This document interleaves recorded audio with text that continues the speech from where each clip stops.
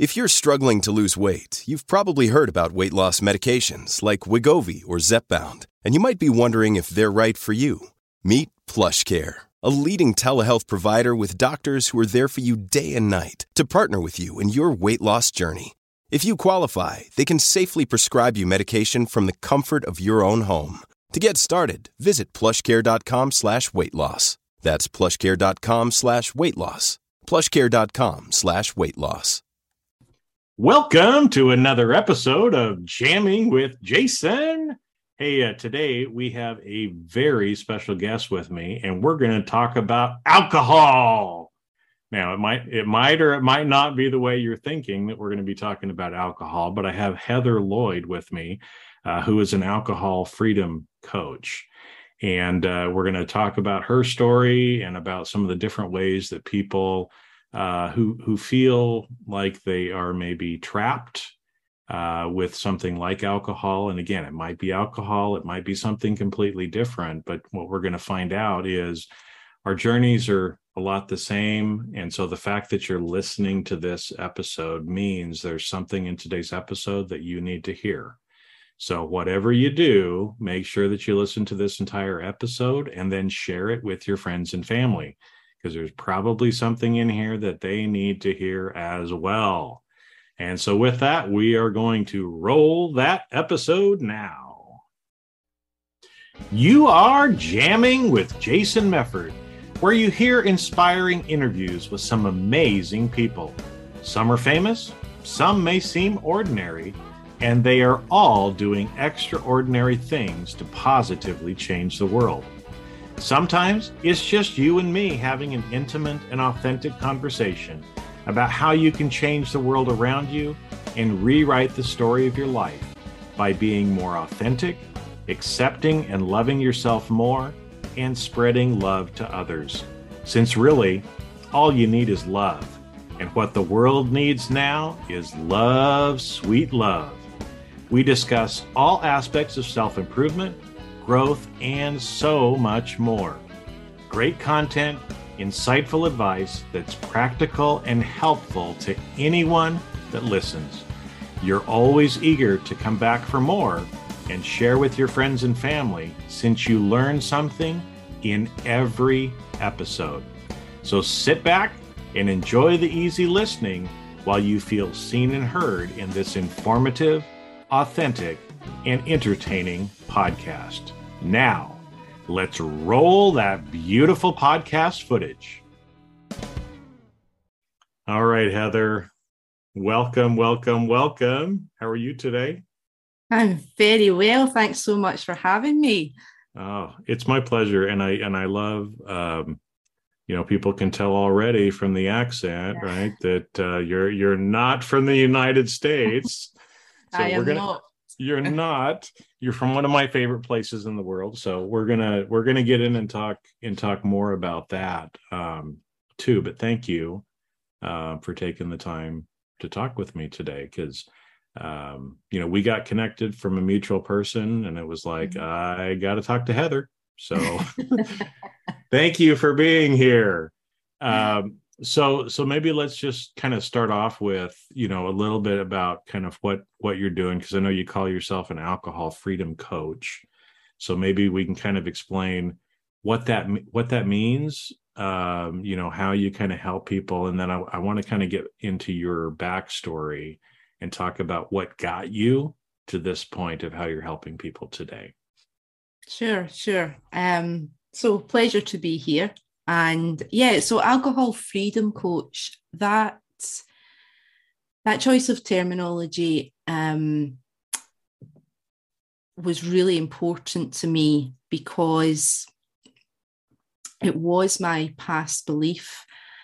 And I think a belief that runs far and wide, that if you find yourself in a destructive pattern with alcohol, that's it, that there's a permanence to it, that there's something wrong with you, that you, even just by, it's a difficult thing to even admit to yourself out loud, because it's so loaded.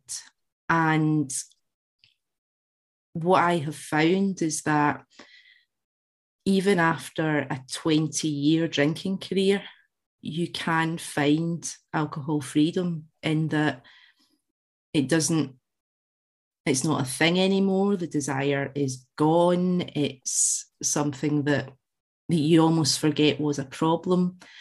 And so that's why I call myself an alcohol freedom coach, because it's important for people to know that that is a possibility. And that's not always how this issue is discussed and presented. And so yeah, that's my experience. It's just not a thing anymore. And I drank a lot for a very long time. Mm-hmm. And so how I help people with that is a condensed version of the things that I learned through my own journey with this. And there's two kind of main themes that run through my program.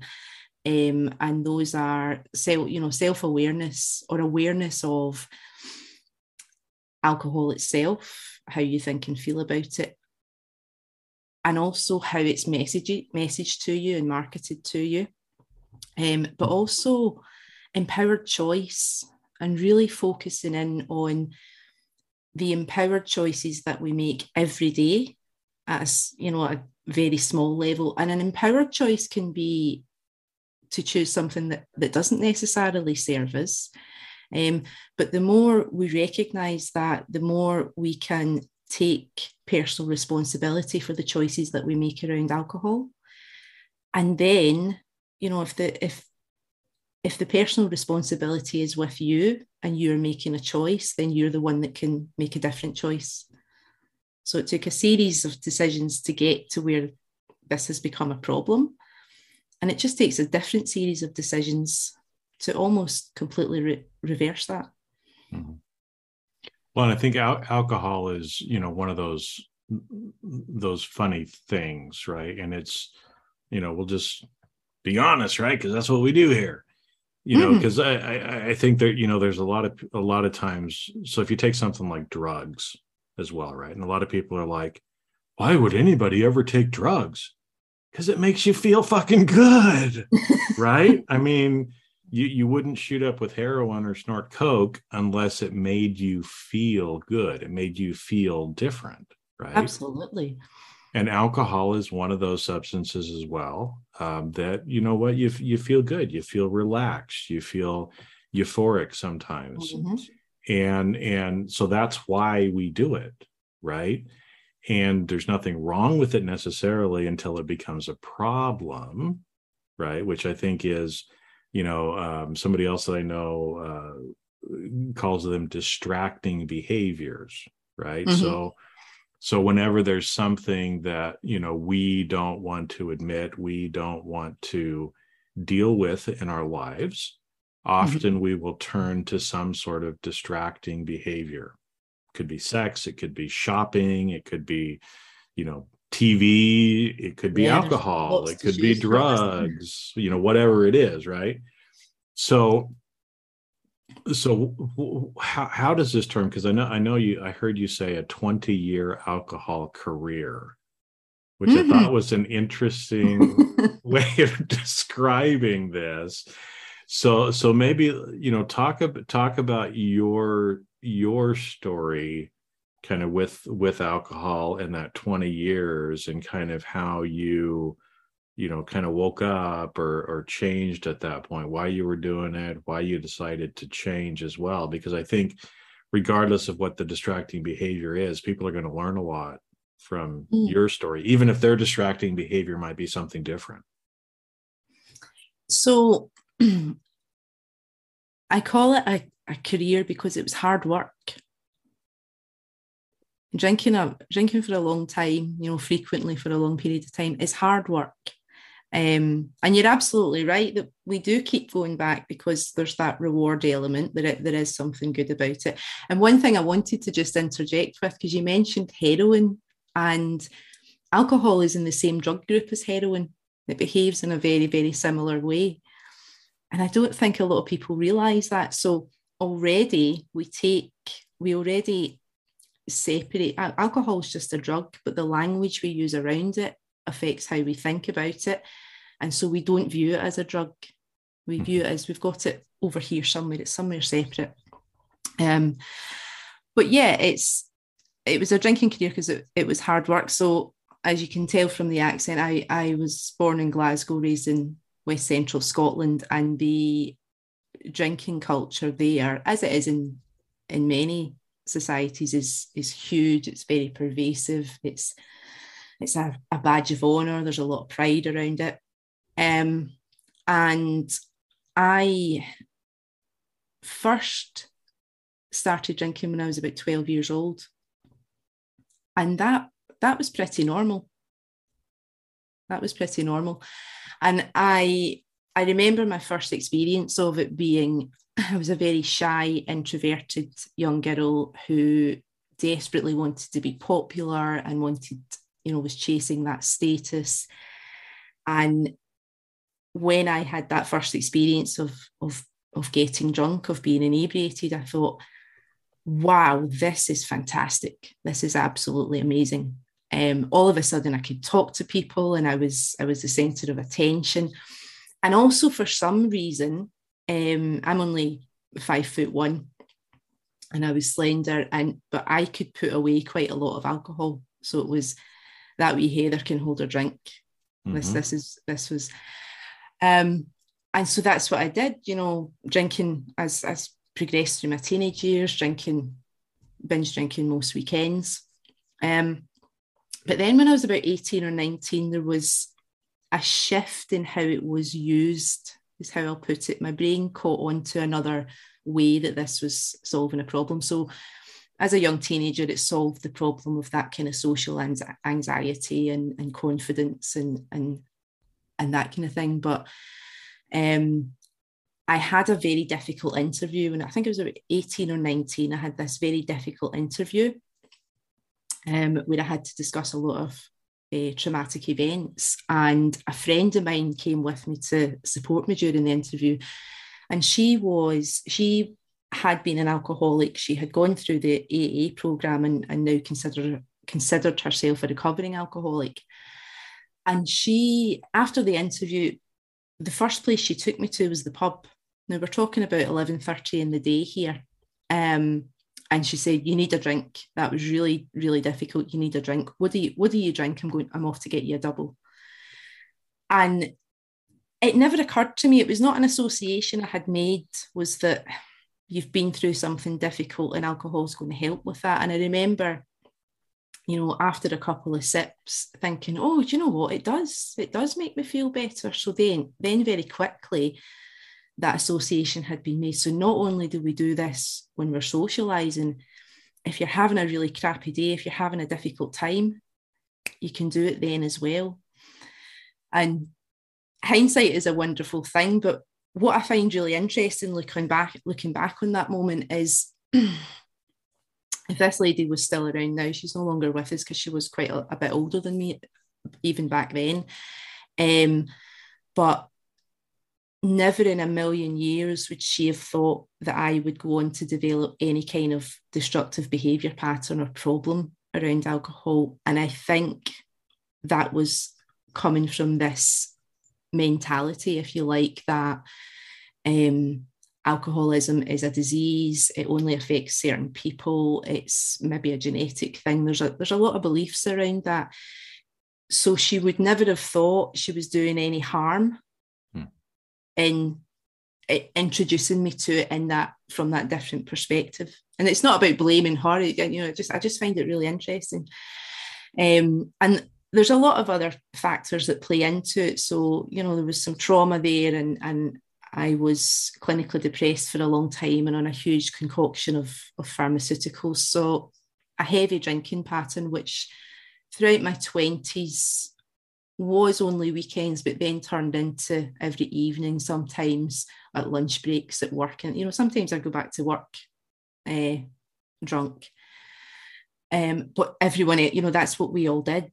It was Glasgow, it was the civil service, it was just part of the fabric of our culture, every Friday night, every Saturday night. Until I I got to 30, 31, and a combination of all these things, insomnia, depression, poor diet, the alcohol suppressing any pain, any emotion, it just kind of imploded, and I developed, I think they called it chronic fatigue syndrome, where I could hardly get out of bed. I couldn't work. And that was a precursor. That's not when I decided to stop using alcohol, because it what I needed to do at that point was regain some function and regain some of my health. And I did that by removing all pharmaceuticals and radically changing my diet and doing it. But this is when I really started to get into kind of mindfulness, personal growth, personal development. And that allowed me the clarity and to isolate the variable that was where I could come to the conclusion that my life would be so much better if I didn't drink. But where I had come from and how woven into my identity and the fabric of our culture and my social life and everything, I just couldn't conceive of how that could possibly work. So I sat with it for years and years before I could even admit to myself, like, this is a problem. This really is causing a problem. It took quite a lot of time to have the courage to say, okay, what are we going to do here? And that's really why I wanted to, that's the message that I want to get across, is that I understand that scary feeling. I understand that and the shame around it, the guilt around it, because we live in a society and a culture around alcohol where you're damned if you do and you're damned if you don't. So we celebrate with it and we commiserate with it, but shame on you if it develops into a problem. What does that mean about you? It's ironic, isn't it? Isn't it? Isn't it? Yeah, that we use it in those different ways, because there's, I mean, it's just like your friend, so that was pretty difficult. You need a drink, right? I mean, these are things that are just kind of, built into our culture. On the weekends, you go to the pub Friday and Saturday night, because that's where you hang out. That's your social side, right? And eventually, again, especially depending on where you live or who your friends are, but especially a place like Scotland, that it is a part of the social culture and fabric, right? I mean, even here in the US, we have a little bit of a different, relationship with alcohol, because it feels like it's more, especially at the young time, because we can't drink until we're so old, that it's like, rebelling. One way to rebel is by drinking, right? Mm-hmm. But then we get all the marketing about, hey, if I drink this kind of beer, I'm going to have beautiful, scantily clad women around me all the time that are going to want me, right? So there's a whole marketing message that way. And then, like you said, there's the whole conditioning, right? When you were younger and you felt introverted, well, if I have a few drinks, now all of a sudden I'm the life of the party, and that feels good, right? Or, when you've had a difficult day, and hey, it does make you feel better and relax, and it helps you to suppress maybe some of the pain or emotions that you're feeling. But I heard you say too, you struggled with this for a couple of years after you'd kind of consciously said, you know what, I'm probably better off not to drink than to drink. But you continued doing it because of maybe some of the social pressures or other things like that. I mean, how do you deal with,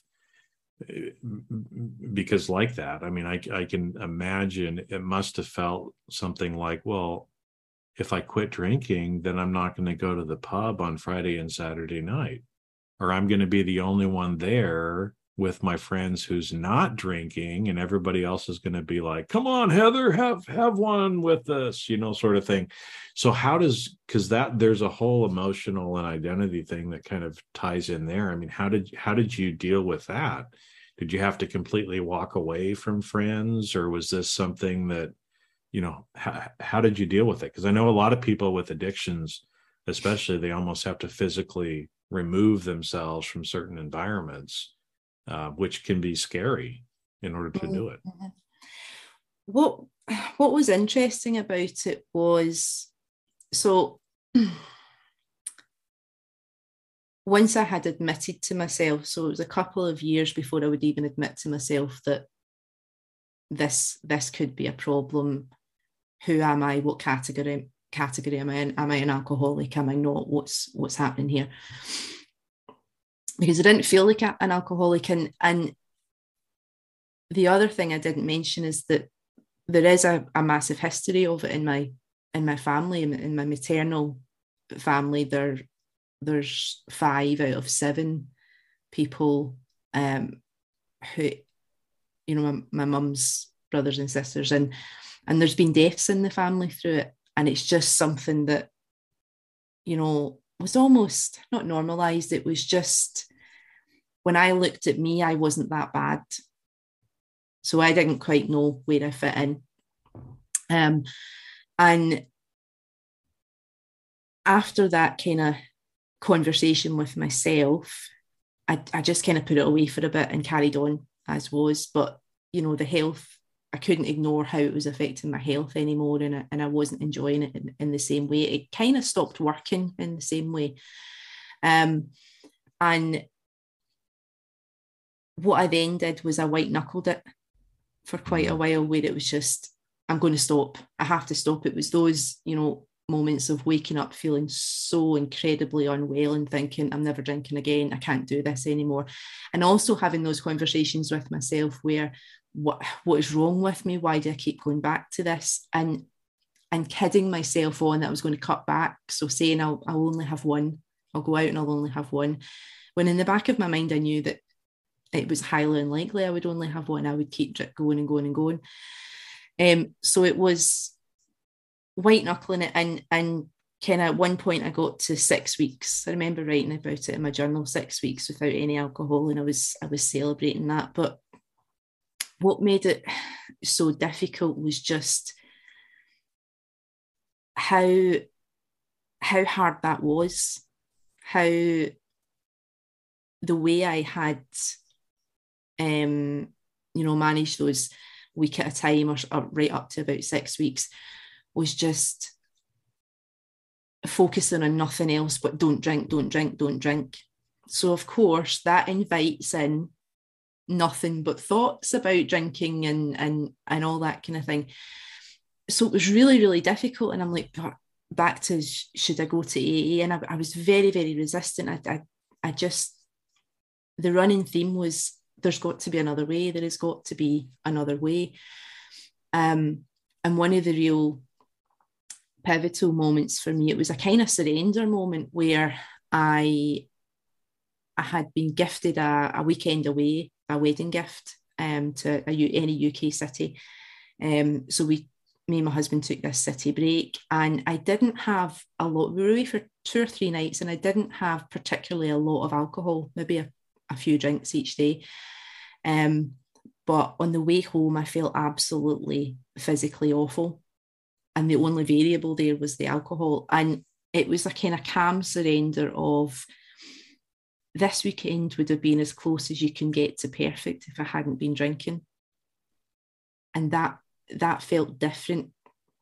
And so I decided then, okay, let's try it a different way. Let's just say, I'm going to have a break and I'm going to see what happens, but I'm really going to pay attention to the circumstances, the situations. And if I want to have a drink, I'll have one. But really, I want to have a break here. So it was taking a step back, taking a breath. And then about 2 months after that, so I didn't have anything to drink at all. And it was much better. It was like I stopped focusing on it. So it was much, much better. And the next really big moment after that was a couple of months later. I was going on a belated honeymoon. And I was nervous because I knew that there was going to be this challenging situation. You know, it was a beautiful villa in the Andalusian mountains, and all the associations around the sun, the local wine, all of my favourite things. I hadn't been on a holiday or a vacation, as you would say, without alcohol since I was a teenager. And I knew there was going to be a challenge. So my husband and I, stumbled up to this Casey's and stumbled up to this little villa and opens the antique door. And there it was, a welcome spread laid out for us and a bottle of local Spanish Red. And I went, oh shit. It was, I'm like, okay, we're not going to get past this challenge quickly. So I just stood and I looked and I was like, okay, what are we doing here? And what had changed was I'd had enough time away from alcohol that I was starting to get some clarity. I could feel the difference. And like I said, it had been so long since I'd had the experience of being in the sun and being in that type of environment without alcohol that I thought, well, what might it be like? And the decision was kind of made there and then. I want to have the experience. I've done the 20 years of drinking in the sun and waking up with a hangover and dragging yourself to the beach to sleep it off. What might this be like? And I just walked over, picked up the bottle and put it under the kitchen sink with the cleaning chemicals. And it was like this kettlebell weight around my neck being removed, because the actual experience of choosing not to open that bottle, choosing not to drink that bottle, it was uncomfortable for a few seconds, but something else kicked in. The rewiring was happening, and that just led to the next event and the next event, Christmas and birthdays, and it built that assurance. Well, I think it's interesting that you say that too, right? Because can't remember if we were talking about this before we hit record or during, but it's taken years usually to get programmed a certain way. Mm-hmm. So sometimes it takes a little while to reprogram that or undo some of the programming that has been there, right? And so, my growing up was a lot different. I was raised in a very strict Mormon house, so it was like alcohol was not allowed, right? And so I kind of lived that way. I didn't have the normal university, drinking, getting smashed and partying at college, because I got married so young that I didn't really have that same experience, right? And later, after I left the church, and I did start doing some drinking, but I was always that guy who wasn't drinking when I was growing up and for part of my adult life, right? So I was already that. I was already used to that. But I do enjoy drinking. I haven't really had a drink in probably a year or two, because every time I do, I get a little pain in my chin here, and it's like it's not worth it, right, to have the pain. So I just choose not to drink right now. Maybe I will again.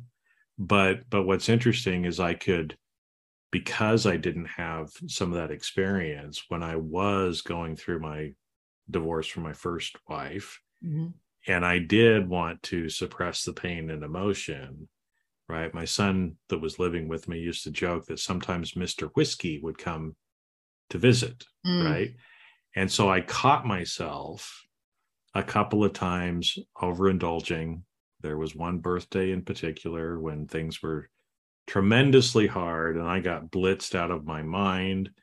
But I woke up, and one of the things that has helped me never have alcohol become a problem is to think about my intention. Why do I want that drink? If I want that drink to numb some emotion or run away from something, then I shouldn't do it. If my intention is I just want to, relax, feel a little bit of the euphoria, and I'm going to have one drink or two drinks, that's okay. Or, we're having a party tonight and I'm going to do it there. But I would try to catch myself, because I never wanted to get to the point where I was relying on alcohol as that distracting behavior. And it kind of sounds like that's what you were kind of coming to as well, of I no longer want to rely on it, and I want to see what it's like without it. Right. Yeah. And when you had those experiences, I mean, again, how was how did that vacation compare to the other ones from before? It was really amazing because it was a chance to gather evidence about the fact that these urges and cravings that we can have around alcohol when we're using it in a certain way, and you're absolutely right. If you change your language around it, so I teach clients to say, if that feeling of I want a drink comes up, it's I want to use alcohol. And if you change your language that way, then your brain will start to say, well, why? And so what I learned on that holiday, that vacation, was that these cravings and urges, they're actually quite short-lived. It's almost like your brain presents this as an option and you've then got the choice. And if you can attach to that desire of wanting to have a different experience, or I want to stop using alcohol so that whatever your so that what is, then you can let them pass.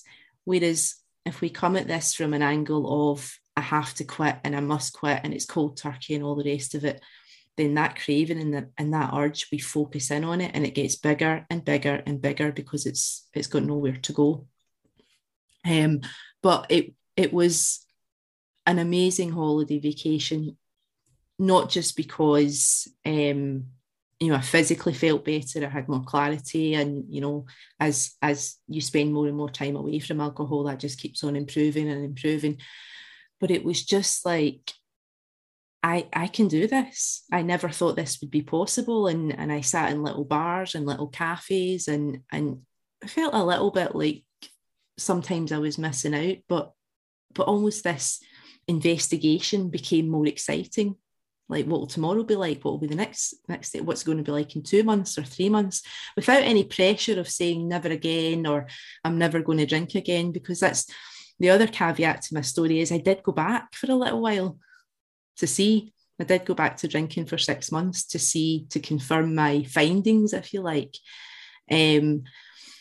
But yeah, it was absolutely incredible. It was a life-changing, that one moment and so on was life-changing, because it's cultivated and cultured this deep belief that this is possible. You can completely rewire and feel differently and lose the desire to drink alcohol, even if you have for a very long period of time, for a very sustained period of time. And no one says that. Yeah, well, and it's interesting too, because again, it just shows how sometimes one little choice can put you on a completely different trajectory, right? Yeah. And the fact that you made that one little choice, you had good experience with it, so you got some evidence of what it could be like without it. Then you make another little choice and another little choice and another little choice, and before you know it, all of a sudden it's 2 years later, and you're like, wow, this feels pretty good, right? And I think what you brought up too about the whole idea that it seems like most of the time when people are trying to quit drinking or smoking or whatever their distractive or addictive behavior happens to be, they're focusing so much on it, right? Mm-hmm. I can't have a drink. I don't drink anymore. But you're always like having this in the forefront. So if it's continuing to go over and over and over in your mind, it's hard to get rid of it, right? Just like, I don't drink. Well, we don't think about the word don't, and we still keep thinking about alcohol and I need to drink. And, what you resist persists is another one I've heard, right? So if you're trying not to drink, it just means you're going to want to drink that much more. And like you said, then you're going to get into that white knuckling, that you talked about before, and white knuckling doesn't work, right? But it's these little, being more self-aware, making more empowering choices that can end up helping you move there. Now, I wanted to go back to something else that we kind of touched over on to begin with, but But the whole idea of, because as I see this, losing weight, quitting drinking, a lot of these things have some similarities in places that they are very much associated with our identity, right? And that we create this identity of either what it means to be an alcoholic, or if we admit to other people that we are, or we stop doing it as well, right? So let's go there too, because I think I'm sure this is one of the things that comes up all the time with the people that you're working with is, that self-awareness and kind of the admitting. And I think that's step number one in AA anyway, right? It's kind of admitting that you have a problem. Mm-hmm. But I think, for so many people, it seems really hard to do that, because by admitting it, we're admitting some things about ourselves that we don't want to believe and that probably aren't true anyway, but that society has told us mean something, right? So maybe we can talk about that a little bit. I mean, as you went through your journey, or as you're helping people do that, how do they deal with that and kind of get rid of the stigma associated with it? Yes. It's a good question. So, I mean, the first thing is to get really clear on what are we admitting, and really looking at what does this mean about me? If I say we term it as when I start to drink, I have trouble stopping, or if I decide I don't want to drink, I have a feeling that, I can't say no. I remember actually I used to decide, I'm not going to drink this weekend, and I'd be driving past the supermarket, and it was almost like someone else took the steering wheel and drove it into the supermarket car park. And you say to yourself, what is wrong with me? What is wrong with me? And so when we start to break that down, the first thing is that there is absolutely nothing wrong with you. You are reacting exactly the way anyone potentially would to a powerfully addictive drug. Like I said earlier, alcohol is in the same drug category as heroin. And so we do this thing culturally where we say that you should somehow have an inherent ability to ingest this powerfully addictive drug and then control how it affects you on a biochemical level. Seems kind of crazy when you say it that way, doesn't it? and when you think about taking over-the-counter painkiller, for example, when you ingest an over-the-counter painkiller, now one of the things it does is it blocks pain receptors, so it gets rid of your headache, but it's also very damaging to the lining of your stomach. So when you take that, how do you tell your body that I want it to block the pain receptors, but I don't want it to damage the lining of my stomach? We can't. And obviously there are all sorts of environmental and situational and biological factors that play into whether this becomes a problem. But what I do believe is that at the very heart of it, that it can become a problem for anyone at any time because of that. Because if we just look at it at a basic level, it's a powerfully addictive drug. And we don't have a crystal ball, and you don't know what the future holds, and you don't know what certain set of circumstances are going to present. And in terms of our identity, without it, who am I without it? The thing to remember is that when we are using alcohol, our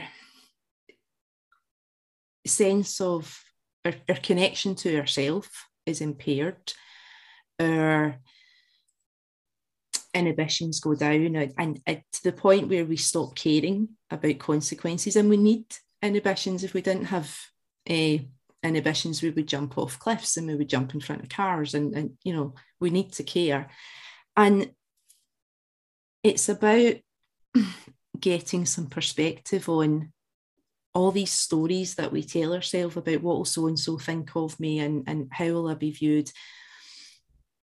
I mean, one really powerful thing you can do if alcohol is something that is a huge part of your social life, and you spend time with people who drink a lot and you drink with them, is spend a little bit of time in that environment without any alcohol and just watch and observe, and just watch how everybody is in their own world. And when you see two people who are quite inebriated talking to each other, you know how when toddlers are at that stage where they're having a conversation, but they're not really having a conversation because they're not in each other's world. It's like two different, you see that amongst people when they're drinking a lot. And the question to ask yourself in these social situations is this how I would choose to socialize? Is this what connection really feels like to me? Am I socializing in this way because it's what I've been conditioned to, what I believe is what social things people do? Or, what does socializing look like to me? Because, for example, I no longer go to big events. There's certain big events that I no longer go to anymore. And people might think that I'm quite boring or whatever, music gigs, for example. Now, I didn't ever drink at music gigs because I never ever made that association. I thought, what's the point in spending all that money and going to see your favourite band and not remembering it? But in terms of my identity without alcohol, I no longer go to big stadium gigs because energetically it's too much for me, and I'm too short and I can't see anything, and I come home feeling exhausted. And it's about exploring what do you actually like, and what versus what do you not like, truly. And the further and further away from alcohol you move, the clearer you can become around that. And the more you can own that and say, well, what's another example for me? I went clubbing all my life in my teenage years and 20s, but I admit I didn't actually like it. I never ever liked it. I would never ever set foot in a nightclub now, because I hated it back then. The only way I enjoyed it is because I was absolutely drunk. I didn't like dancing in front of people. I still don't particularly like dancing in front of people. I feel quite, uncomfortable about it. And it's this wonderful whole discovery about who you really are and what you really enjoy and what socializing means to you and what connection means to you. Well, it's interesting because that goes back to the point that you talked about with self-awareness, right? Is it how much of the time are we kind of just going along and doing what the world tells us that we need to do, or that our friends are telling us that we need to do, but we don't actually like it, right? And so it's the same thing. Like, you didn't like clubbing, but you'd go clubbing because that's what your friends wanted to do. You thought that was what you were probably supposed to do at that point. And in order to get out there and dance, you got to drink to be able to do that.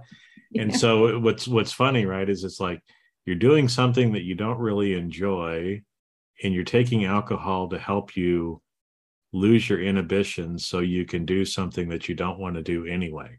It's like, that doesn't make a lot of sense, right? I mean, I remember my grandmother she didn't like coffee, okay, but she forced herself to like coffee because all of their friends would go to the diner in the morning and they'd have coffee and things like that, right? So she continued to drink coffee until she liked it, right? And that's, again, it's so then we're participating in a behavior that we don't want to do anyway. And so again, how does that make us probably feel about ourselves, right, as well?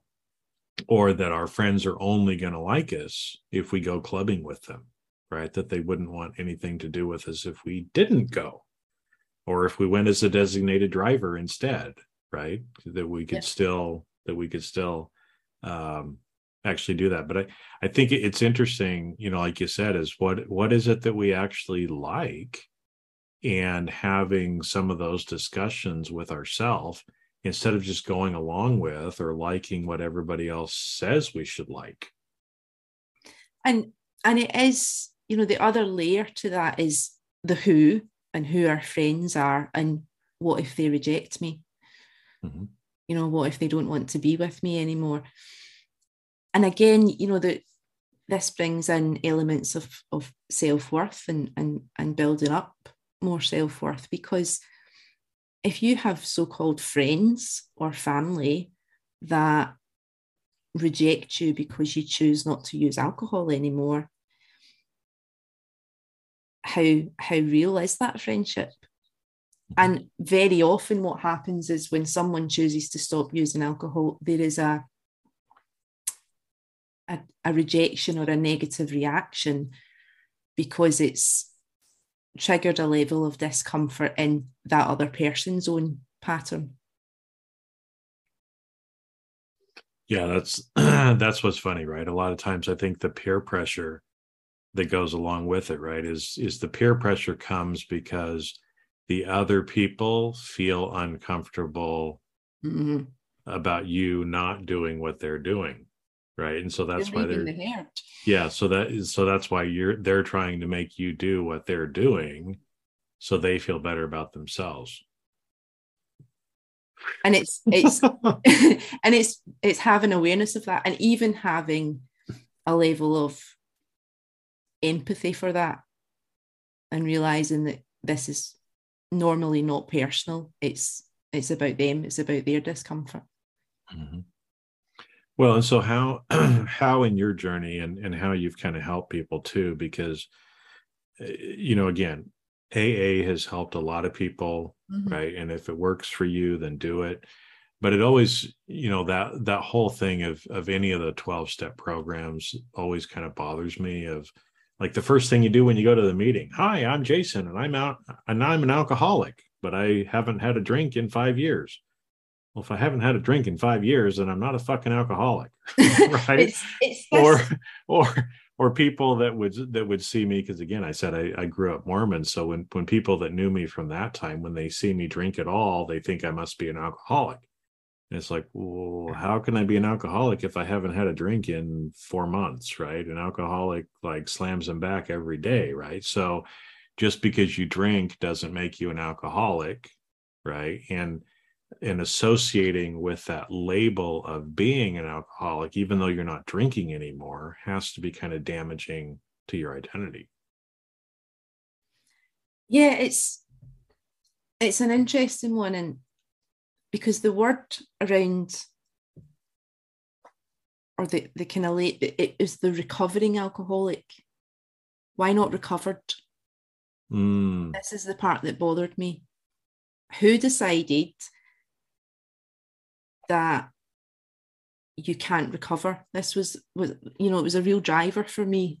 I want to know if you can recover, and you can. 100%. Well, because that'd be like going to somebody who had cancer, right? So they have cancer, they go through the process, they're in remission, but the rest of their life they say, I'm recovering from cancer. No, you're recovered, right? You're in remission, but believing that you're still recovering from cancer, even though you're cancer-free, right? What does it, doesn't make a lot of sense, right? It doesn't. Yeah. So in terms of your identity, then you're always going to feel like there's something wrong with you. If you're a recovering alcoholic, it's a constant reminder that there's something inherently wrong with you. And that's the part that doesn't sit right with me, is that you ingest a powerfully addictive drug and you get addicted to it. That's what can potentially happen to any human being who ingests a powerfully addictive drug. Like I've said before, there's many different variables and factors that will influence whether that'll happen. And even the term alcoholic, it's quite a contested concept. There's no real, agreement about what's an alcoholic versus, I think the psychological one is alcohol misuse disorder. So you've got a psychological disorder of where you misuse alcohol. Now, going into the brain science of it a little bit, alcohol will have an effect on your neural pathways to a point where it can be very, very difficult for some people to come back from that. But with neuroplasticity, we know that it can. And I just think that for me, the most important thing is to start off with the belief that you can. And so in terms of identity and those labels, any of these, alcoholic, even addict, problem drinker, whatever, to me, they set you up to focus on the inherent problem rather than the belief in the possibility that I can be free of this, hence Alcohol Freedom Coach. Yeah. Well, because it's interesting because the words that we use do have a big impact, right? So it's the same thing. One of my friends that I know who's an oncologist, she was talking about the same thing with the words that we use. And usually like with cancer, we're always about, fighting cancer, battling cancer, right? All of that, all of those kind of words, like we're struggling the whole time, right?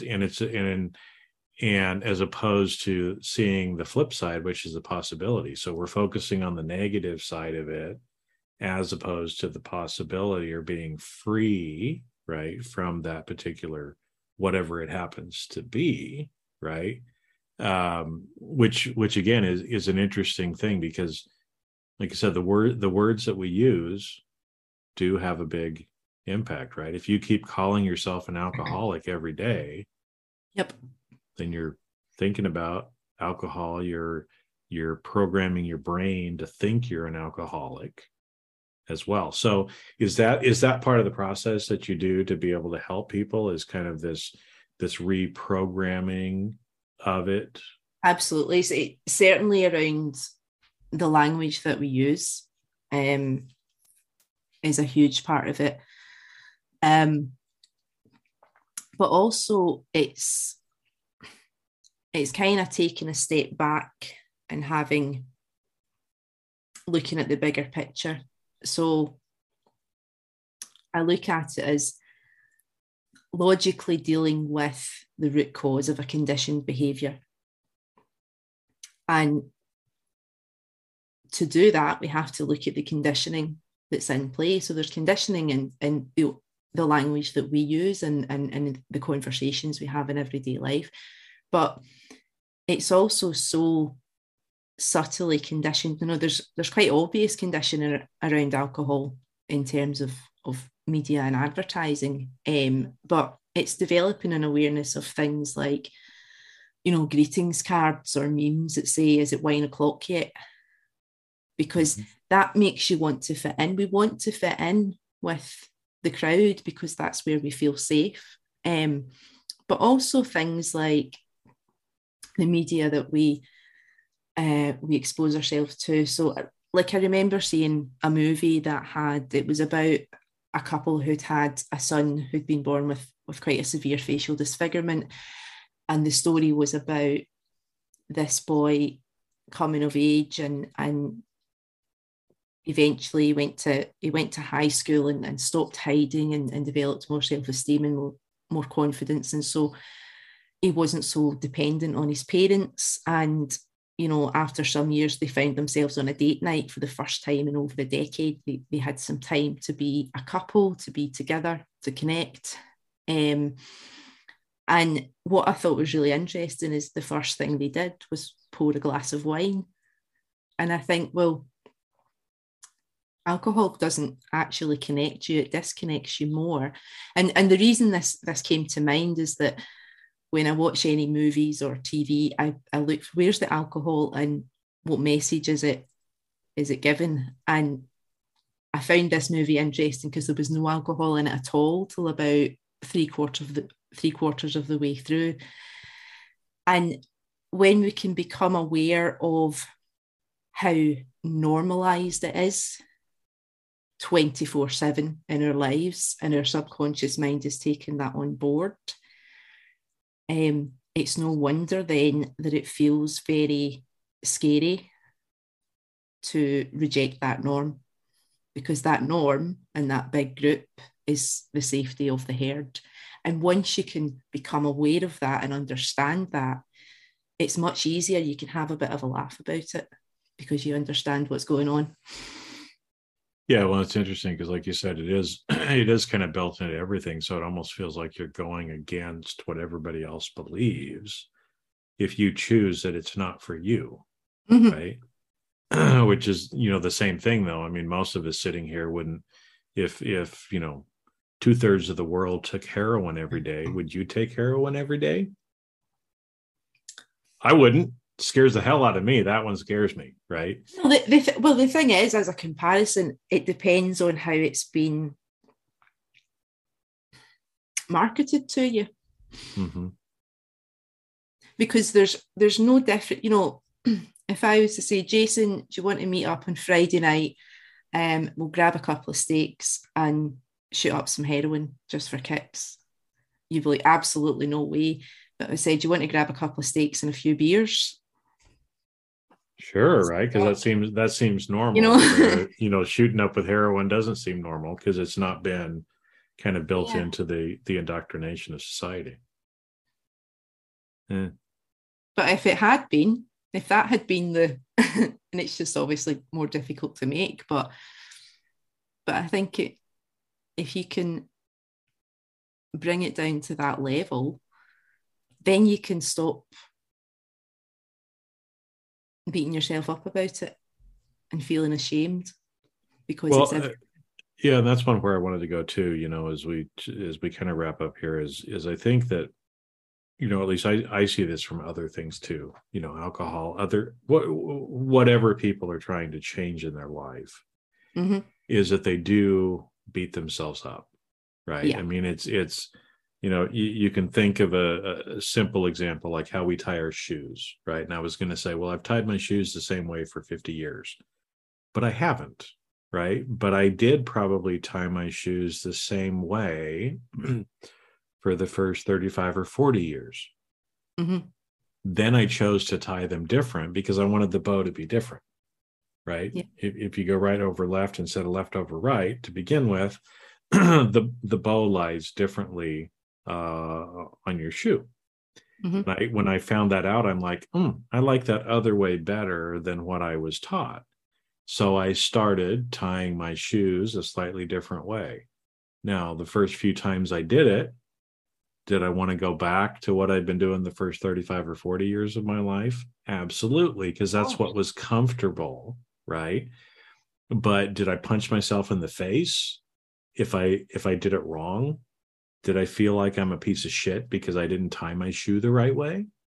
Right. But how much of the time when people are trying to change behaviors that no longer serve them, do we almost literally do that? We punch ourselves in the face. We tell ourselves we're a piece of shit. Nobody will love me. Right. So how do you help people, with that too? Because I know that that's something that people deal with all the time. And so people give up. Right. Or they go back because they think I can't do it. And it just takes practice. So when clients come to work with me, there's no requirement to stop drinking right away because you need to get the practice in around it. And there's different ways you can do it. But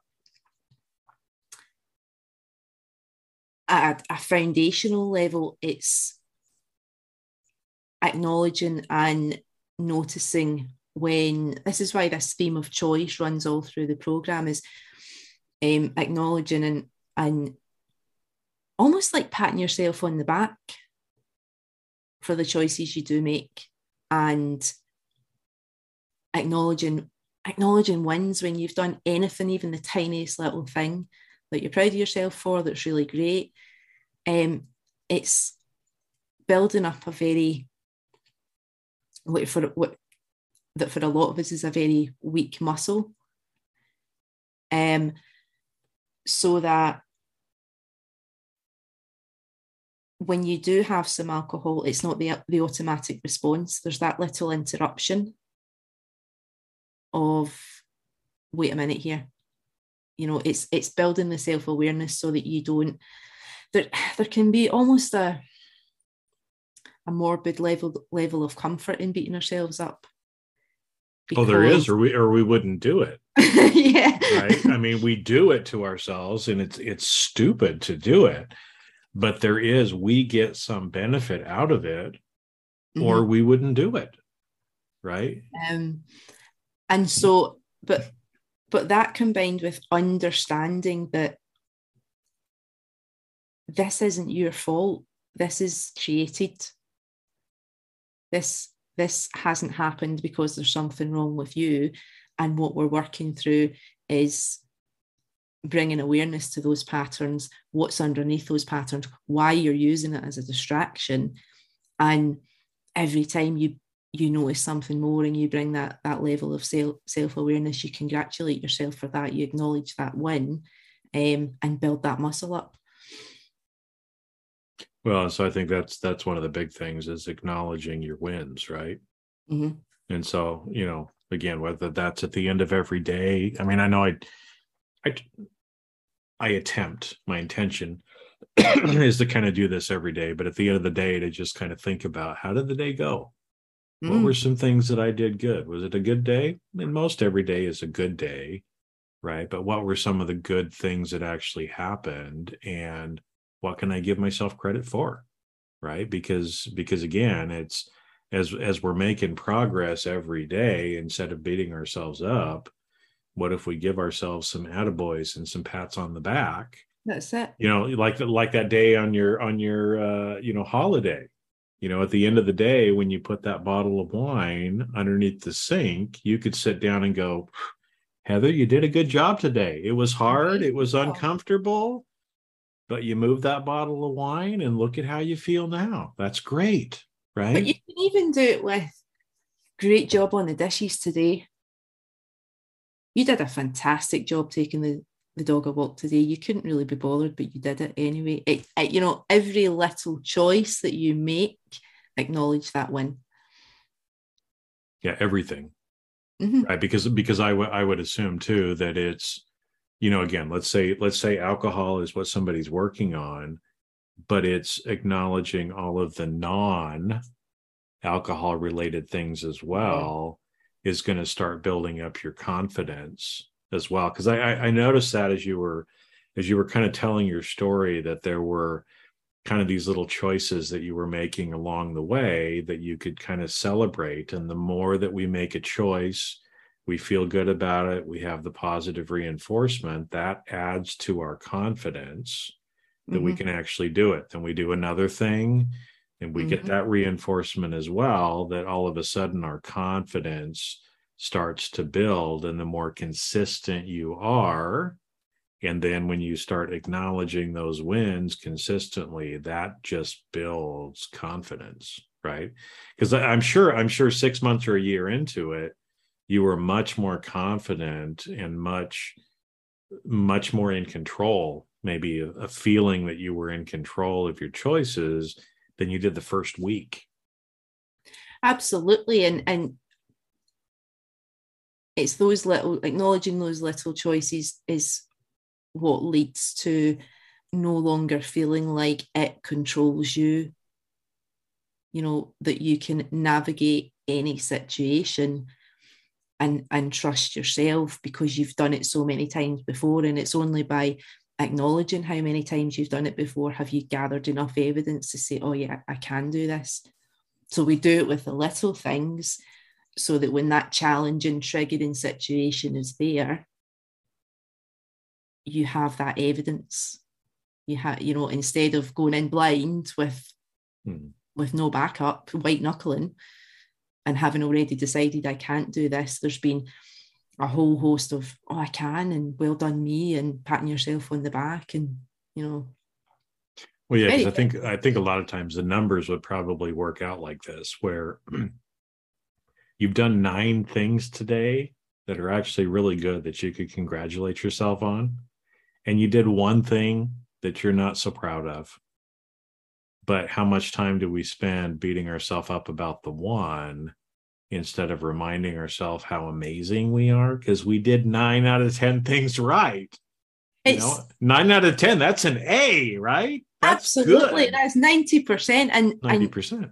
where you see this all the time is I don't generally count the days, and some people do, and that's absolutely fine. But I see it all the time where someone will say, oh, I had 64 days alcohol free, but I'm back to square one. And I'm like, so are you negating the 62 days that you had alcohol free? And so 62 of 63 is a pretty damn good percentage too, right? Absolutely huge, or 100 days or 300. So even if you had gone, 700 days and had a drink, it's this idea of back to square one. It's this immediate focus on, I've failed. How can you say you failed if you've gone 700 days without alcohol? That mentality blows my mind. But I was there. Mm-hmm. Well, you understand because you were there, and that's why you're helping people today, right? I mean, I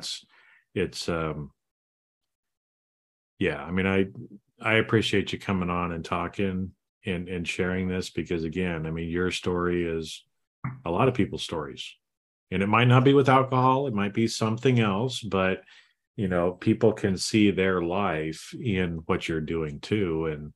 And you can do it, right? I mean, that's kind of what I got, again, as far as one of the things that you wanted to make sure that to talk about it, start off believing you can, because you can. Explore the possibility. Don't just let someone else tell you what is and what's not possible for you. Yeah. Question the convention. That will take you far. Well, this has been wonderful. But, before we wrap up, any other things that you want to kind of share with people, and to let people know how's the best way to reach you, as well? Because if somebody is struggling with alcohol and they're like, man, I need Heather's help, how's the best way for them to reach out to you as well? There's 2 places to find me. So I've got a Facebook group. It's called Choose Lasting Alcohol Freedom. I'll give you the link for that. So there's a lot more in terms of mindset and strategy, and there's some people that have come in there and haven't even signed up for any programs. Just the information alone has helped them, feel more empowered in their choice to not use alcohol anymore. But what I also understand is that maybe a group right away is not the place for someone. It is a private Facebook group, but if anyone wants to reach out to me personally in my DMs on Facebook, I've got a public profile on Facebook. I do understand that reticence to even admit there might be something going on here. There might be a problem. So if you found yourself Googling, am I an alcoholic, or what's wrong with me, or problem drinking, or anything like that, my DMs are always open. Yeah, reach out. So direct message on Facebook, because that's where you're most active. Well, and I know, groups like that, it's, again, if people aren't ready for the group, then reach out to Heather directly. But if you are ready for a group, go jump in. Yeah. Right? Because I think one of the other things that just amazes me, the more that I coach and help people in general, that we are so embarrassed to admit any of these little things about ourselves until we do. And then it's like, holy shit, there's like thousands of other people that are exactly like me, right? And so I think the Facebook groups and other, programs like that, where you can actually, get with people who do get you, right? I mean, it was actually somebody that, we both know I was actually direct messaging them, about something that they're starting to do, and kind of said, go for it. Right. And this person said, well, now I think I will, because it's the first time where I'm in a group where I know people see me for who I am, and I'm safe admitting this. Right. Yeah. And so a lot of times that's just what it takes as well, right? Is to know that you're not alone in this. There's lots of other people out there going through some of the same thing, and they want to help you too, right? You can help them. They can help you. I mean, that's a beautiful thing about us all really being connected as well. Absolutely. Is that we all help each other.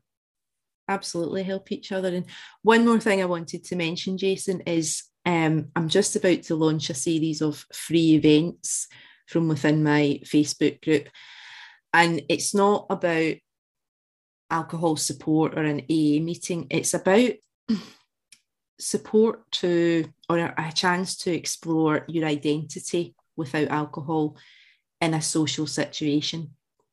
So it'll be an online kind of Zoom meeting with lots of fun topics. And I think that a lot of loneliness can come up because people are craving real conversation, deep conversation, where you're not boxed into the conventional normities about what it is and isn't okay to talk about. It's going to be a kind of debate club idea, where the only rule is you get to say or you have to say what you think.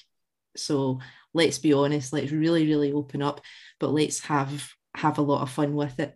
And I think it's something that might even appeal to people who aren't necessarily having a problem with alcohol, but it's for me as much as anyone else, just to bridge that gap where if normal social events aren't doing it for you, let's try and create a space where real true connection can be made. Well, because that's ultimately what we need. And like you said, it's the alcohol is one way to disassociate us from what we really want, which are those real connections, but it could be something else, right? And so that whole idea of the real connections is a great thing. So yeah, everybody reach out to Heather on Facebook. Yeah, join the group, because she's got some good stuff out there to help, whether it's alcohol or non-alcohol related as well. So, well, Heather, thank you for coming on. Thank you for having me. It's been a wonderful conversation. I've thoroughly enjoyed it. Yeah, I have too. And I know that, again, this is one of those episodes that's going to help a lot of people, realize you can do it, just become more self-aware of what's going on, and start making some empowered choices to be able to, change your identity. And like you said, that whole idea of neuroplasticity, you can always change. The future can always be different than the past. You just have to make different choices to make your future and create the future that you want, which is a beautiful message that I heard from you today in today's episode as well. So thank you. Thank you. And that's a wrap. Thanks for listening. The fact that you listened to this entire episode means you got value and others will too. Do me a favor and leave a 5-star review with comments and then share with others. You can also check out all of my videos on my YouTube channel and my website, jasonmefford.com. This podcast is primarily for education and commentary and does not represent professional advice. Views and opinions expressed on this show are that of the individuals and not of their respective organizations.